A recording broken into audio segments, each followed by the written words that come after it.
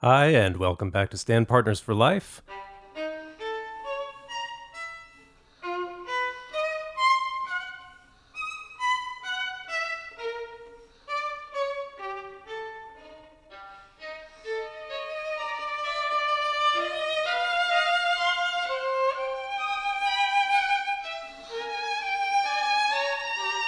With my wife Akiko Tarumoto, I am Nathan Cole, and we are Stand Partners for Life. But today I'm here instead with Nate Farrington, a good friend ever since I moved to LA 5 years ago. So, Nate, thanks for being with us today. Oh, it's my pleasure. Thanks for being with me today. It's not the royal we here. Nate is a bass player extraordinaire, and although we went to the same school, the Curtis Institute, we weren't there at the same time. We met only 5 years ago when I moved out here to LA. Yeah, but I felt I'd known you since I was in school. You were, the Nate before me there at Curtis that everyone talked about. So it was interesting to connect, to put a face with the name. That's with right. My name. Back then, it seemed like all the adults called me Nate, and everybody my age called me Nathan. So I sort of hedge my bets. I go by Nathan, but my site is natesviolin.com. So there's the confusion. But you're always Nate. I am. Now, you play bass, and you play so much of the time in symphony orchestras as I do, and a lot of that time with the Los Angeles Philharmonic. But you're a traveling musician.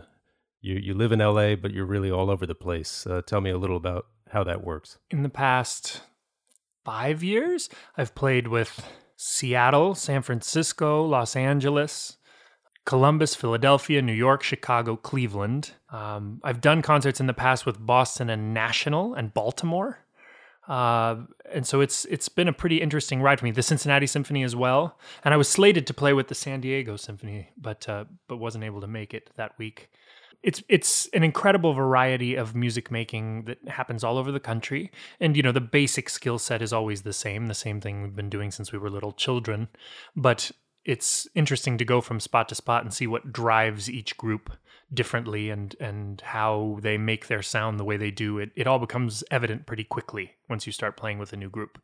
Now, I don't play with any of those orchestras that you named. I'm just I think it's an extremely rare... I'm not sure I've ever met anybody who's done as much bouncing around as I have. It's been by choice on some level. I haven't aggressively sought a position. I've taken a few auditions, a few really huge auditions, and done very well in them, but they led to opportunities to sub with the orchestras. And I think most of the time people come out of school, look for a job. If there are openings in groups of a certain caliber that they're interested in, they go after them. And generally you're happy to find a job and take it. And the goal would eventually be to sort of skip to the next rung on the ladder that you have in mind throughout your career until you are pleased with where you are, until you aren't winning auditions anymore. It just depends. Lots can happen in that time as you're sort of scaling the orchestral ladder.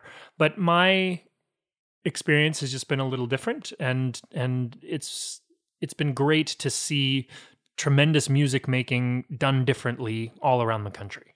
Right. So since you are here in LA, and thank goodness you are, else we might not have met for quite a while longer. Why LA? I have a feeling I know the answer, but let's tell our listeners. That's an easy question, actually. LA called. I was finishing up school and living in Philadelphia, and I had this longtime girlfriend there, and she and I had just broken up, and I was running around the East Coast like crazy, and the LA Phil called out of the blue and said, "We have somebody who's going to be out for a year. If we guaranteed you a year of work, would you consider moving to the West Coast?" And all those things conspired. I needed a fresh start. It was certainly easy to run away to Los Angeles. I also had a little sister who, by total happenstance, was finishing up her acting school at USC. So both of us had somehow made our way out to the West Coast from Ohio. And it was nice to reunite with her. It was a great situation that just sort of fell into my lap. Cool. And that was 5 years ago. So you finished up that year. That makes that 4 years ago. That's right. But you're still here. No, I am. I played actually pretty much full-time with the group for 3 seasons. But there are 2 cities in the United States right now where big creative business takes place. And Los Angeles and New York couldn't be more different in terms of the energy that encapsulates each. But each is able to sort of foster large creativity on a big scale. I mean, the movie business is still, it's high art in certain instances. It's also terribly profitable in certain instances. And I think it's amazing that it can happen and take place in a place like this without the amplitude of a place like New York. That I feel like generally you fit into one or the other more easily. If you're a person, and my energy, I don't need any extra amplitude in my life. I do fine. Do fine alone. Well, and in fact, one of the first creative experiences we had together was part of that entertainment media industry, where you came up to me on stage. You were playing with the LA Phil, and you came up to me and said, yeah, it was very interesting. The personnel manager of the LA Phil knocked on the bass door and said, "Hey, Nate, just got a call from a casting agency. They need a bass player for a Honda commercial. Do you want to throw your name in the ring?" And so I went and auditioned. And the audition was amazing, man. It was an interesting experience where got into the room. As a classical musician, you prepare for auditions so specifically. It's this process where you just delve into minutia on a scale that maybe I don't do at any other point in my life. You're looking at the little dots and articulations and nuances on an incredibly microscopic level. And so I heard the word audition, and I went home and I immediately prepared this showpiece. I was going to smoke this audition. I was going to come in there like with this showpiece and show those directors what a bass player could do. I had this special like bluegrassy thing that was like flying all over the bass. And so I dressed up in my tails because they wanted an orchestral player. So I like showed up in costume with my bass and got rolling at the audition, sat and waited for a while and was like mentally preparing to really go in and deliver this thing. And all of a sudden, like some like 35-year-old dude in like a, designer jeans, and I think he had on like an Irish bowler, shows up and he grabs like 6 of us. He's like, "I'll take you, and you." And it was me, a violinist, a cellist, some dude that had brought his timpani to the audition, his drums with him. And he puts us all in a room. And I'm like, "Okay, man, when you want to hear my stuff, I'm ready to rock." So just to be clear, they weren't casting only a bass player. No, they were casting this makeshift orchestra. And I guess bass was just one of the instruments. But, you certainly don't have that information when you're going into an audition in Hollywood that way. Most of the time, you don't even know what company you're dealing with. But isn't it true that often you'll have very specific directives about what it's interesting. Character... It's like how can they encapsulate the world that they want to fill for the audition without giving any real details about anything that's going on inside the audition, because they want to keep their stories and their stars sort of to themselves. So it's a very interesting process where you kind of, at a certain point, you have to make a decision. You have to decide, I'm going to embody an orchestral bass player today, or I'm going to embody a country bass player. You have to show up with a perspective, and oftentimes your perspective may not have anything really to do with the specific thing they want in the end, but part of the job of taking auditions in that, in the acting world here in LA is making a decision. Isn't that so interesting that it's just total opposite ends of the spectrum, all the specifics that going into an orchestral audition versus almost nothing here. And two, if they're casting tall, dark, and handsome. Right. Man. There are going to be a fair number of folks showing up that might fit that loose description, but orchestral bass player, that already narrows it down somewhat, right? So you've got an advantage there. I did. Well, I thought I did. But when he put me in the room with those 4 people, he looked across the room and he says, "Okay, guys, here's what I need from you. Are you ready? What I need, I'm going to give you the sign." And he points at one of the people and he's like, "When I give you that sign, I need intensity." And I was like, what are you talking about? I brought this piece to play. I thought this was an audition, And he's like, nope. And then I'm going to give you a second sign. When I give you the second sign, I need more intensity. And this is sounding like that Lost in Translation movie with Bill Murray. It totally was, Suntory time. But we couldn't. I at this point, I was lost. I mean, I was standing there staring at him like, when do I perform for you the specific piece that I prepared for this moment, which has been every audition I've ever taken. This is my audition, man. That's exactly right. It's like, this is my moment to shine. You've got to give me an opportunity. And that's the big thing about orchestral auditions, is that you plan the way that you walk into that space. You plan the way that you sit down and what you're going to be doing. I mean, it's all totally planned, and that has nothing to do with these auditions here. So he points at us, and I'm like, what the heck do you mean intensity? Where's my music stand? What am I supposed to play for you? But the violinist, who was like a singer, songwriter, actress, model, chef, whatever they need from her that day, whose parents had paid her violin lessons when she was young, had the violin like tucked away in her, closet. She dug it out and showed up to the audition because her manager sent her. And she's like, I can do intense. And she started sawing away on the violin, and she was playing, and I was like, well, I guess I can thump along with her. I'll do it. And so I thumped along, and all of a sudden you look across and there's the director, and he gives the second cue. It's like more intensity, and she goes berserk. And at this point the timpanist is smashing his drums, and I'm really wailing, and that violinist, I don't know what she was doing, but it was enough to where we got the gig. And I was laughing coming away because they didn't tell us on the spot that we got it, but I mean, it was such a surreal experience. This notion that like they called the day before, I showed up that day, I thumped away on my bass while this girl was going berserk next to me, and this guy who had brought his timpani drums. I mean, just to transport a timpani to an audition is insane. Everybody went nuts together, and they said, thanks, we'll let you know, goodbye. And you're like walking out, and it's, who knows? But you, I booked the gig, Nathan. Oh yeah, that's right. I delivered. When he asked for more intense, he got what he wanted. Right, and you got the part. We got the part. So day 1, announcement of audition. Day 2, audition. Day 3, announcement that you got the gig, and they say, be here tomorrow at 7 a.m. for filming. We're going to knock this thing out tomorrow. And you're like, well, what do you mean tomorrow?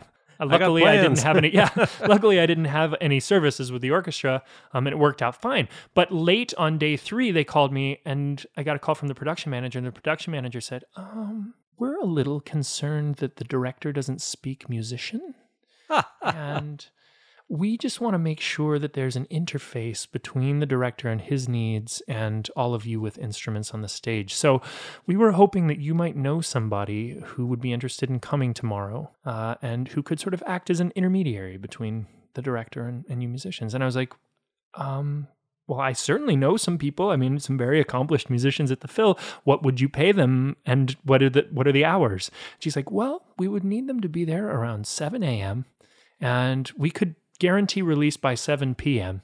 And we're willing to pay $150 cash and a signed picture of Patrick Warburton, who was the Putty from Seinfeld. Exactly. So Putty from Seinfeld was going to sign. He was the star of the commercial, and we were the backup band. Right, so they weren't speak. just giving out random pictures of... No, he was going to be there, and we were the backup band. So I was like, you expect me to take that offer of $150 cash, 12 hours of work, and Putty's picture to the accomplished musicians at the Los Angeles Philharmonic who have, I said, it's going to be tough for me to find someone. But then Nathan popped into my head. He accepted immediately with enthusiasm. He was like, I will do it. Yes. Oh, yeah. Yeah.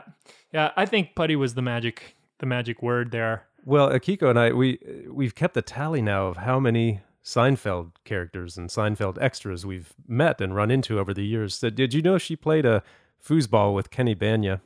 Did not know that. That's fantastic. So do you know how many you guys have met? I think at this point it's been 6 or 7, because actually when we, spoiler, to skip forward a little bit in the story, at the same shoot for the Honda commercial that we're talking about, I met another one. Yeah. Because they were filming a holiday commercial at the soundstage next door. So this person was playing an elf, and she had been in Seinfeld. And wow, yeah, a couple of them I've run into in Pasadena here. So it's that's they're around. Yeah, you see these people from time to time. It's just the way it goes. But Putty, I mean that's more of a major. Character. He was huge, and it was so cool to see him do his thing. We were just one of 20 Christmas spots he was doing for Honda that season, and so.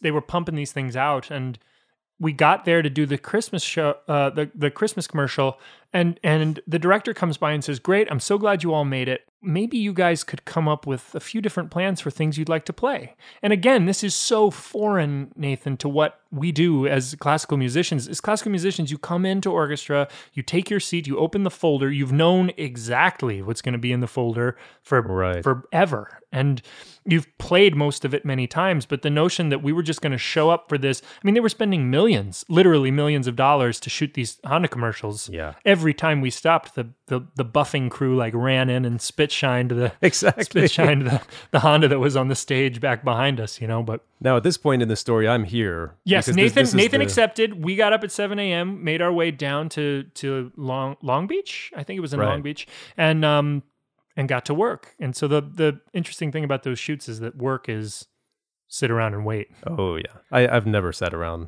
as much as that, and it was fascinating though. I mean, you and I share a love of all the equipment, the gear that and it's fantastic. It's amazing to see what goes into those productions. It's incredible. Right, as you said. I mean, we were standing there. So now my role, I think they called me the symphony conductor. It was a symphony of how many? 6 or 7? Yeah, 6 people. Players, a ragtag assortment of instruments here, and I was the symphony conductor, and so we were standing there, and here comes the director. Well, you quickly went from symphony conductor to symphony composer, essentially, because the director walks up and says, I need 3 different ideas of things you guys could play.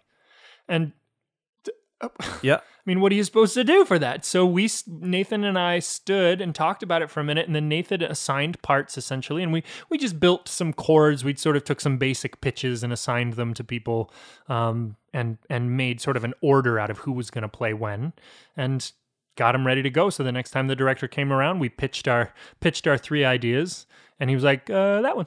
And I was nervous. I don't know about you. I was too, because they gave us maybe 15 minutes.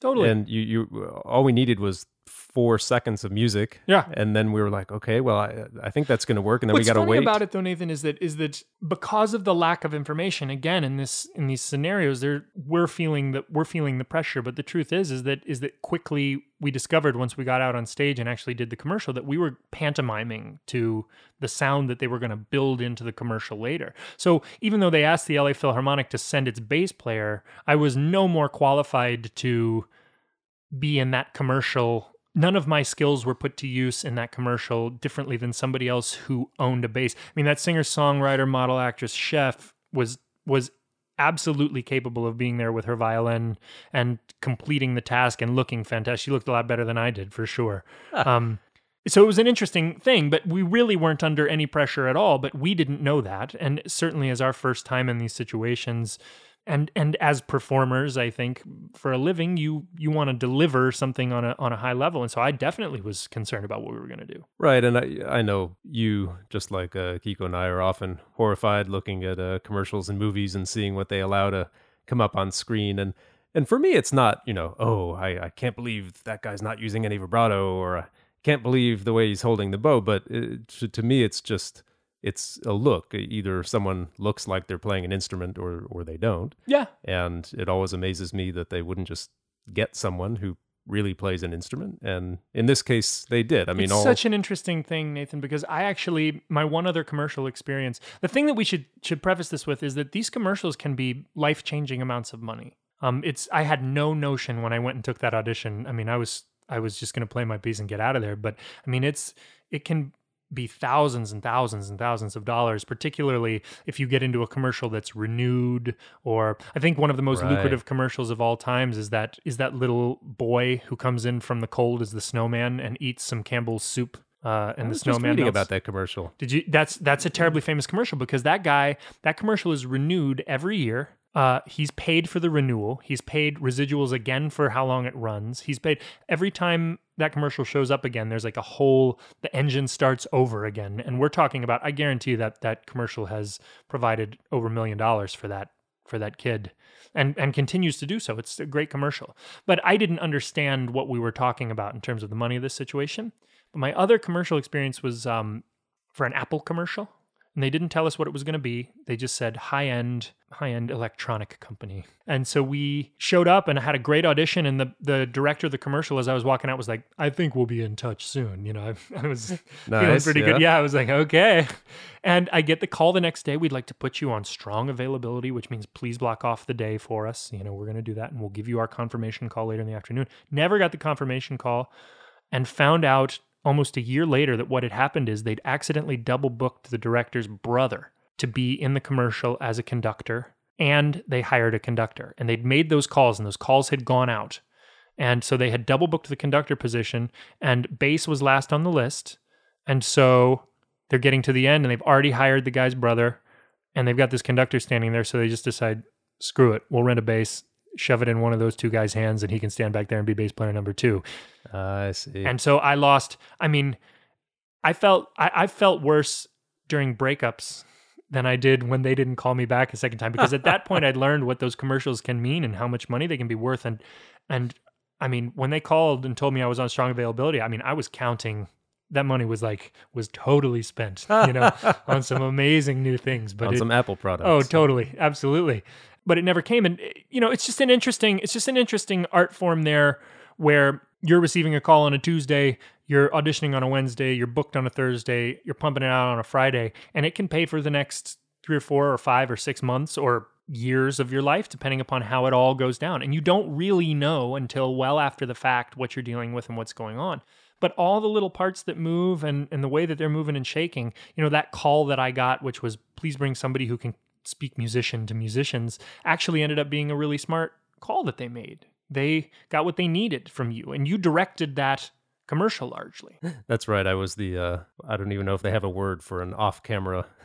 They panned across all of the musicians. Patrick Warburton was walking across the stage, and as he walked across the stage, he'd pass a musician one at a time. And Nathan walked behind the camera with Patrick Warburton, cueing every musician at the perfect moment when they were supposed to start moving and playing their note as Patrick did his speech. And we did this over and over and over again. And the director, who'd made a great decision in calling somebody like Nathan into the situation, was just sitting back there with his arms crossed, nodding his head, this is what I'm paid to do. And the truth is he'd nailed it, and it worked out great for them. And he, then he got to focus on directing the talent, the real talent in the situation. Absolutely. Patrick Warburton had a lot of lines, and that was interesting for me to watch, as I know it was for you too. He was critiquing gestures, totally. And delivery, and because they've got a product to sell. And now, I don't know if you remember, for me, the absolute funniest moment of the whole day was part of that set was a giant hourglass with, sand, some kind of sand-like substance in it. Time is running out. Right. We need to create the proper sense of urgency. And so after doing a whole bunch of takes, someone realized, well, we've let this hourglass run this whole time, and so now it's take 10, and it would take 40 minutes for the sand to run out of this hourglass, and we've gone through 20 minutes, so now here we are, and the hourglass is only half full. That's not we need it to look mostly empty. We'll fix it in post. No, but someone eventually said that, but remember first one of the tech guys, one of the crew was like, I don't know. I mean, geez, we're going to have to break for 20 minutes while we stand the thing on the other end and get it to run out. And another guy's, no, you idiot, you stand it the other way because then it'll always, and then the last guy was like, no, you idiots, we're going to fix it in post. It doesn't matter. That's great. But isn't it interesting, too, that for that, like you say, a life-changing event, in this case, you might not have felt like you earned with your performance on that day. I didn't earn it with my performance, but you learned that what they're looking for is a whole different set of things than what you're presenting in a classical audition. And it's as you just said about that director. The truth of the matter is that director's job is much, much larger in scope than worrying about the specific way that his violinist, who's a background character, is holding her bow in his commercial. Now, it'd be nice if the world gave all the attention it could to those sorts of things, but his real objective in this situation is to sell Hondas. And how I looked in that commercial, other than my physical presence, which was just magnificent, if you ask me. Of course. Yeah, absolutely. Other than that, it really doesn't have much to do with selling Hondas beyond the way I looked when they booked me. But in the future, there might be that bass commercial that's going to sell. You have no notion what's going to work in your favor or against it. Well, so what would be, if you had one takeaway from that whole experience, or perhaps even from that and the other commercial experience that didn't result in getting on camera, one takeaway from those that might apply to future bookings? It's in classical music, there's this understanding that, since the time that you begin, that the input that you put in the practice room or on the competition circuit or in the lessons, the input into honing will translate into winning eventually. And so you develop this idea in your mind of direct correlation between effort expended and rewards won. This was a lesson in going ahead and giving it your best shot and doing your best, and then giving up the results of what are about to happen, however you want to say that, giving it up to the universe or to God or whatever. You put out your best and you walk away from the situation. And it was so much clearer in this instance where I hadn't tied up my ego and my ideas about music and my future and my education. All of these things are tied up over on the classical side of things. So on this performance side of things, in another area of Hollywood, it was so much easier to see how many of those variables were outside of my control. What if they needed a shorter bass player that day? What if they needed a red-haired bass player because of something? These are all things I have no control over, no understanding of, and all I can do is prepare, give my best, and walk away. And I feel like that's an extremely important audition lesson that I've needed to learn for the classical, that I can apply to the classical side of things too. At a certain moment, it's time to take that preparation, give your output to the world, and walk away from the situation. And I definitely learned that from these. How am I supposed to know some guy has a brother-in-law that's been double booked and can hold a bass? It's going to be, right. It's out of my control. So really easy to see how out of my control it was in this instance when it's been harder for me to do that on the classical side of things in auditions. Absolutely. It's so tough. We really, the word deserve, whether we say it or not, it's always in the back of our minds, in the back of my mind at least. Sure.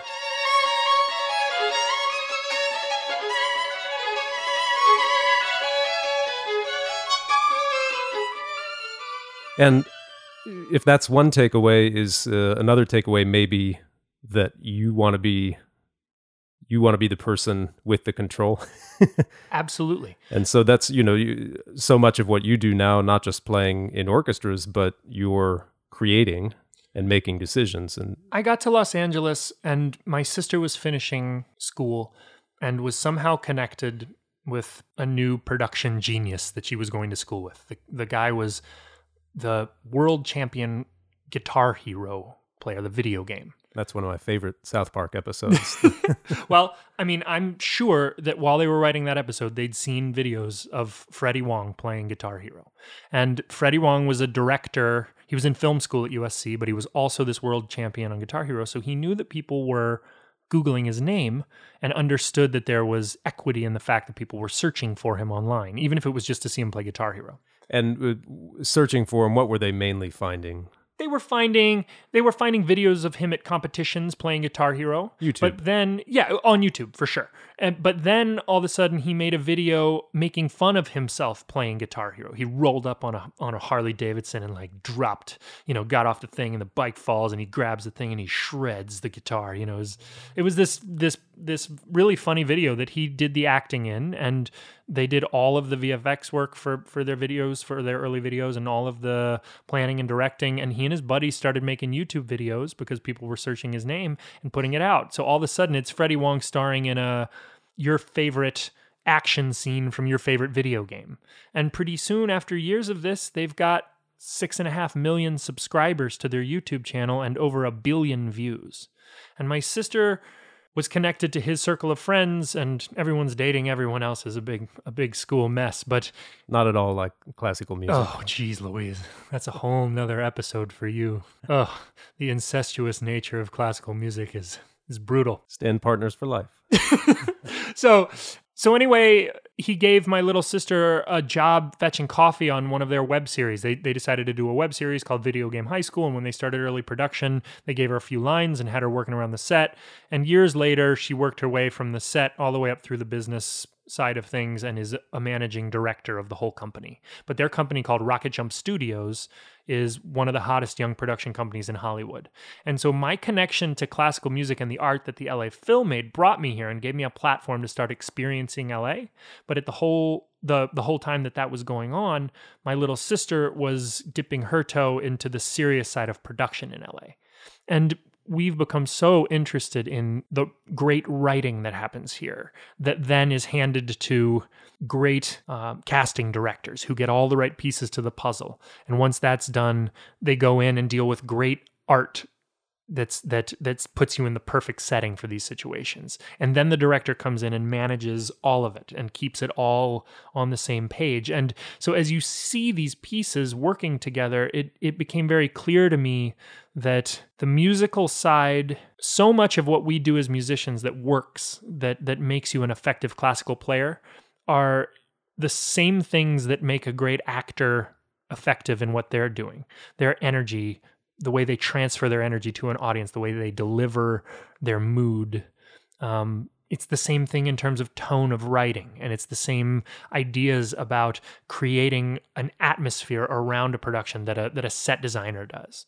So that it really dawned on me that these are huge opportunities for creativity. And because my sister was connected in certain ways to the city, and because we were so interested in movies and these productions and everything else, I've really worked hard since I've been in LA to get involved in as much of those things as I possibly can, all the while trying to continue playing with these orchestras and enjoying the amazing art that keeps in my life. I think it's easy to be cynical, perhaps especially when you live here in LA around Hollywood, cynical about the business and, just to focus on the money and the fame. And it's easy to forget that when things work really well, that's not an accident, that there are so many high quality pieces that have been fitted together to make that happen. It's so interesting. Nathan, you and I both went to the Marlborough Music Festival. It's a chamber music festival in Vermont, which has some of the most wonderful young players. It's a very small festival. There are plenty of deserving players in classical music that don't attend, but the ones that do are all very accomplished and excellent players. And the goal of Marlborough Music Festival is to drop everyone into the same place for 7 weeks, which is an extremely long time for classical musicians to sit in one place when they're not part of a larger group that way. For 7 weeks, you go there and you start working on pieces. And you continue working on those pieces until they're done.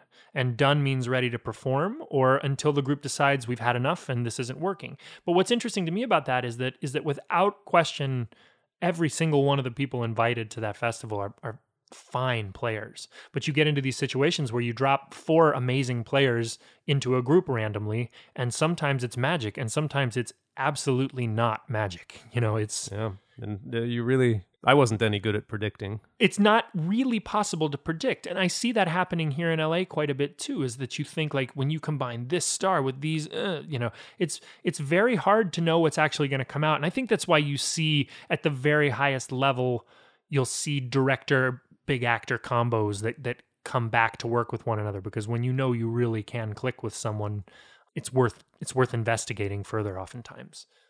So would you talk about your part in these productions now? What are you doing? And is it with Kate, with your sister? Or? Sometimes it's through Kate, sometimes it's with Kate. What's neat about a young production company like Rocket Jump is that they are finding their way and are interested in creativity across a wide spectrum. They're shooting shows right now for Hulu. They had a show on Hulu earlier in the year that took viewers through their process of making YouTube shorts. They have a huge variety of output that they're investigating right now. And I think they'll find their way in terms of what works for them and what satiates that audience that they'd built and that everyone was hoping will follow them from YouTube over into these, I guess, more traditional types of media, you'd call them. But, we've written pitch ideas for episodes.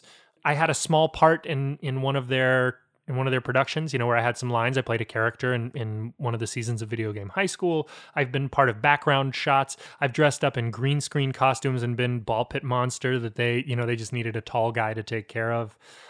It's been a wide variety of things, but it dawned on me a couple of years ago that there must be a way to connect my life in music with these productions. I mean, music is such an amplifier inside a movie or a TV show. It helps. It's that extra thing that takes the set, I think, oftentimes, and really transforms it into a universe. And I think we just even say that it's extra is, we know that's not even doing it justice. You've probably seen the last scene of Star Wars Episode 4, the throne room scene with no music. Yes. There's a video of that on YouTube, and yes. it just looks ridiculous. Yes. Well, that's the truth. But I mean, and I think actually that's interesting you mentioned that, because I think John Williams' music does a neat job of giving his director a huge universe in which to explore. And not all scores do that. Some scores are much more closely tied to the specific action that's happening in moments, or they give a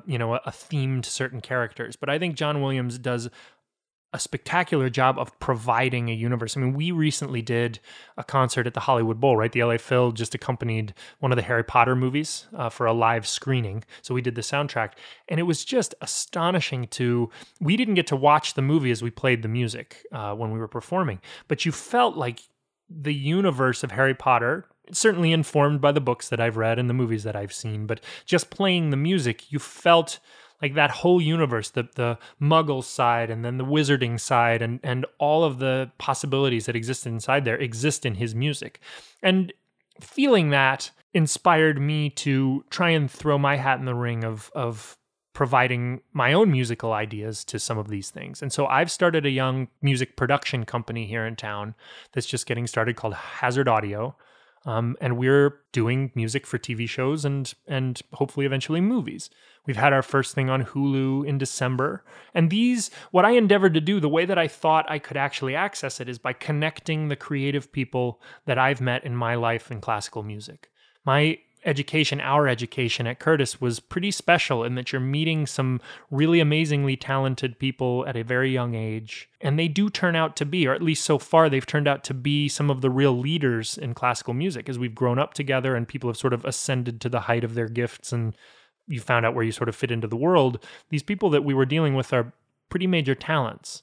And I felt like I had been in contact with enough of these who would be interested in Hollywood and what it has to offer, but who would never take the time specifically to seek it out and make a life sitting there waiting in the 10-year line to get an opportunity to do it. And so I decided what I would do is while I was here playing with the LA Phil, I would get in line and start trying to meet people through Kate's company and try and connect the music world here in Los Angeles with these monster talents that are around the country. And it's totally possible to do now with the internet and with technology. I have people right now in Columbus, Ohio, and in New York, and in Louisville, Kentucky, and down in Orange County, all working on projects that will be pitched or that will be delivered here in LA in the next 2 weeks. Oh, that's amazing. And I'm guessing that you wouldn't feel like your classical background, your classical upbringing, and all the work that you put in that, the specific work, I'm guessing you do not think that that's all been lost. Oh, no, in no way has it been lost. Right. It stretches your rubber band to expand beyond it. But what I like about it is that it immerses you in the building blocks of all of music. I mean, jazzers have their own language and their own scales, but they're scales that we know about as classical musicians and have played and can play. It doesn't mean that I'm as well versed or that I'm fluent in their language, but it is certainly a language that I'm capable of conversing with them about. And what I've found is that classical tradition, being steeped in counterpoint and the nuts and bolts of music making, allows me to communicate in an effective way here in town and actually allows me to deliver a product oftentimes that's on a very high level. We're able to pinpoint the people that I think would be good for certain projects all around the country, call them and ask them to produce something. They send it my way. I edit with them what's going on and go between the production company with them, and we deliver something that's pretty neat oftentimes and that might not be possible otherwise. And I would think, too, that the kind of preparation that we do as classical musicians, whether it's for an audition or a performance or whatever, that same kind of organization and preparation looking toward a finished product or a finished performance date with when you say deliver a product, it's really the same as delivering a performance, I would think. It is on some level. It isn't on others. I mean, oftentimes it's an interesting point because, I mean, essentially a conductor is a director, right? I mean, it's their job to focus everyone and to bring consensus to a group. Sure. And so on some level, yeah, I guess delivering that product to the director's wishes is the same as delivering a performance to the conductor's wishes. So you've got some control. You have creative control, but not ultimate control. It's very limited creative control. But I've always thought that in all instances of art in life, the way to gain more creative control is to deliver within the confines that you're asked on the highest level possible. All of a sudden, John Williams writes the score that John Williams wants to write for his movies. And it's because he's proven time and time and time again that he is capable of the burden of understanding what his music needs to be inside a certain film. And so for now, the control is not what I hope it will be later, but it's still really wonderful to have a prompt and to have some, to have some direction in terms of where something has to go. It's actually focusing in some way. Well, sure. And then some of the greatest pieces have been commissioned, Absolutely. Write me this kind of a piece, and it could have been just a moneymaker. I mean, Sure. We're talking, in any time in the last several hundred years.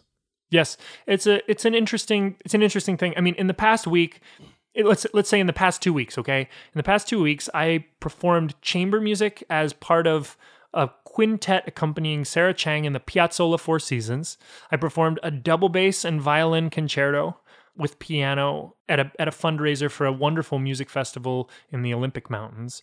I then went to Ohio, wrote a 90s rock song at a studio in Ohio with a buddy who owns the studio there that had to be this angsty, like nasty 90s rock song with a big soaring chorus, you know. You played me some of that. It's fantastic. Nathan couldn't even look me in the eye while he was listening to it. He was laughing so hard. But it nailed the pitch that we needed to put it in there for. So we sent that out. We had 2 days to prepare, write a song, prepare it, perform it, get it out. We're talking about electric guitar, acoustic guitar, electric bass, singing, all of that done by me and one other guy. Then I came home and I've got 3 songs that we're delivering to an animation company. One is in a gospel style, one is in a funk style, and one is in a classical style, like a chorale. So we've been recording those this week and performing with the LA Phil. We did Copland 3 last night and the Wynton Marsalis Violin Concerto. And so it's provided a variety in my music making that really keeps me on my toes, keeps my noodle stretched, keeps me feeling like I'm not tethered in some way that I shouldn't be. The opportunity to be creative is really all I think we're searching for inside this life as a musician anyway. To have some voice and to have some say in whatever message we're putting out is the ultimate goal. And so I've had lots of fun trying to make the spectrum as wide as possible. Okay.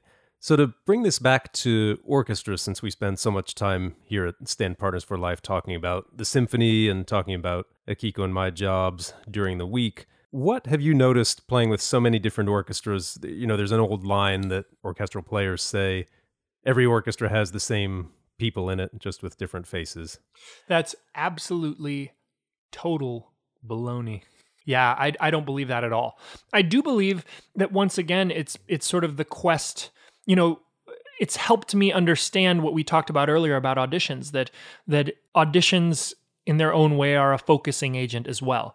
That you go, you put your thing out there, you see what comes back to you in terms of success. But the truth of the matter is that each of these orchestras is so different that the word deserving really doesn't necessarily apply. It's tricky to be speaking about these magnificent institutions and try to boil them down to short blurbs. So I hope that if anybody from any of these groups is listening, that they won't hold it against me. But it's very interesting. You know, I remember playing with the Cleveland Orchestra and feeling like it's a Ferrari. It's a tight orchestra that you know, whose success seemed to me to ride upon how together and how facile it was. It can change directions quickly, and the quality and brilliance of the playing is on an extraordinarily high level, and their softs were amazing inside their amazing hall, and you just felt like you were in a little sports car that handled like a dream. And I played with them recently after being on tour with the Philadelphia Orchestra that I envision as a big rumbling Mack truck. You know, I mean, it's an aircraft carrier. Now, I think Chicago was once called the Mack truck of orchestras. Was it really? By a European reviewer back in the Schulte years. Oh, that's interesting. And I mean that in the best way possible. I mean, there is a momentum that the Philadelphia Orchestra gains and this dark, rich sound that their basic string sound sort of lends to the group. And then you put their magnificent wind principles on top of this, like this bed that the strings have made for everyone. And it's a tremendous experience. And it doesn't seem to me to be based on the same level of tightness as a group. You know, their success is in their expansive music making and in the amount of time that you have to turn a phrase with them. And that I love the feeling of playing that way. It's sort of, I think that's probably because Curtis is in Philadelphia and it's where I learned my philosophy of bass playing, but it always feels sort of like home to play with them. And Chicago, I remember we were playing Pictures at an Exhibition, and we got to this transition where I felt like normally the basses have a pretty big say in the way that time will be taken. And I remember feeling the brass like grab hold of the moment and run me over like steam. It was like, no, take your hands off the steering wheel, Nate. We won't be needing you for this. And it was awesome. It was so cool to feel the assertive nature of the brass in that moment there in Chicago, and to feel what everybody's always talking about when they talk about the history of the Chicago Symphony and their brass tradition. And and again, each of these orchestras, you're sitting there playing and you're figuring out how it works, but you're convinced the entire time that they're all magnificent orchestras that have figured out different ways to be effective. Right. Because while those groups are all amazing, the LA Philharmonic is a pretty neat place to play too. The hall is wonderful, and then the summer venue is a breath of fresh air compared to what summer venues, particularly out in the East Coast, can be. It's really a neat experience. And I love playing in the LA Philharmonic. I love playing newer music and music, rhythmic music. There's like a solidity when there's lots of moving parts that the LA Phil brings to that type of music that I really enjoy playing in. And I feel like I can play hard and heavy in the LA Phil and really give a lot, and that it's well received there. So it's a lot of fun to play here too. Well, the LA Phil takes a lot of chances with the programming. It does, and it's clear while you're playing with them that the group is well capable of handling those opportunities that are a little outside of the box and not just comfortable, but are actually going to deliver some neat experiences that you wouldn't get anywhere else in the country. And how much of that comes, there's always an interaction between a conductor, a soloist, the orchestra, the hall, and then the planners, the administrative staff who put the programs and it's all tied in. And the Cleveland Orchestra is playing in Severance Hall, which once you're playing at a certain level, giving more and playing louder and harder doesn't gain you anything in that hall. That hall is magnificent. It's such a beautiful place to play. And so you feel like you can whisper in it and it's going to come across beautifully, and you can just speak loudly and fully, and that's all you need from your top end. And the hall will mix everything and take care of it together. So all of a sudden you're looking for a different type of player than the Philadelphia Orchestra was looking at when they were playing in the wet blanket that was the Academy of Music. Oh, they are. I mean, you speak to them about their experience in there, and they just said, well, we knew that once you got away from the stage, you couldn't hear anything. And so they're laying on their instruments. The string players are up near the bridge with flat hair. They're controlling all the variables that they can control to make their sound thicker, richer, larger, and get it out into the hall. And so all of a sudden they're looking for a slightly different type of player than the one that Cleveland is. And these conductors, whose job it is to unite the sound and make these decisions and point the orchestra in a certain direction, it's their job to understand all these variables and to have a vision for the future. So to go back to what we talked about these auditions not necessarily specifically being about necessarily deserving, there's this element that it's like, if the Philadelphia Orchestra's cherry pie and the Cleveland Orchestra's apple pie, you go out there and you do your best, and if you're not apple pie and they need apple pie, you're not going to get the job that day. Right. And it's not your job to diagnose who you are exactly or to worry about that beyond a certain point. They're all wonderful institutions. I think the system will help you figure out where home is. And you want to adjust your playing and your ideas to where you'll be as successful as possible, knowing what you can know about these groups. But most of the time, it's just your job to do your best and put it out there and see where you land. Right. Your playing is going to be some version of you. And that can and will change over the years. But, I know we've both always felt it was important to bring quality. That's all you can do beyond a certain measure. I mean, that's the word deserving is tricky because I don't think it's really possible to win one of these auditions without being deserving. Sure. But all you can do is push your level up to as high a place as you possibly can before that day comes and put it out there and try to walk away unfazed by either the positive result that came or the negative result that came. And of course, human nature limits us in the way that we react in these situations. But ideally, especially after dealing with all this stuff in Hollywood, ideally what I'd like to do is prepare because I know what my best is and I know I need to give my best. It's part of my job as an artist. Lay it out there when it's time to lay it out there without worrying about what anybody thinks, and then walk away from the situation satisfied that I did my best and go about my business. Even if they hire the conductor's brother or the director's brother. Great. Well, it's been wonderful having you here for this conversation. Nate Farrington with a remarkably diverse musical and creative life here in LA. LA, for the time being anyway. Sounds like you've really made a home here, though. Oh, who knows, what life will bring, but LA is a wonderful city, and I'm very pleased to be here making music with the LA Phil and looking around the creative landscape. Yeah, it's a great place to be. And so for Akiko as well, my stand partner for life, I'll say farewell, and we'll put all the links to Nate's production company and the various endeavors that we've talked about today. We'll put those in the show notes. And I do hope you'll visit natesviolin.com as well. Take a look at what I've been writing about.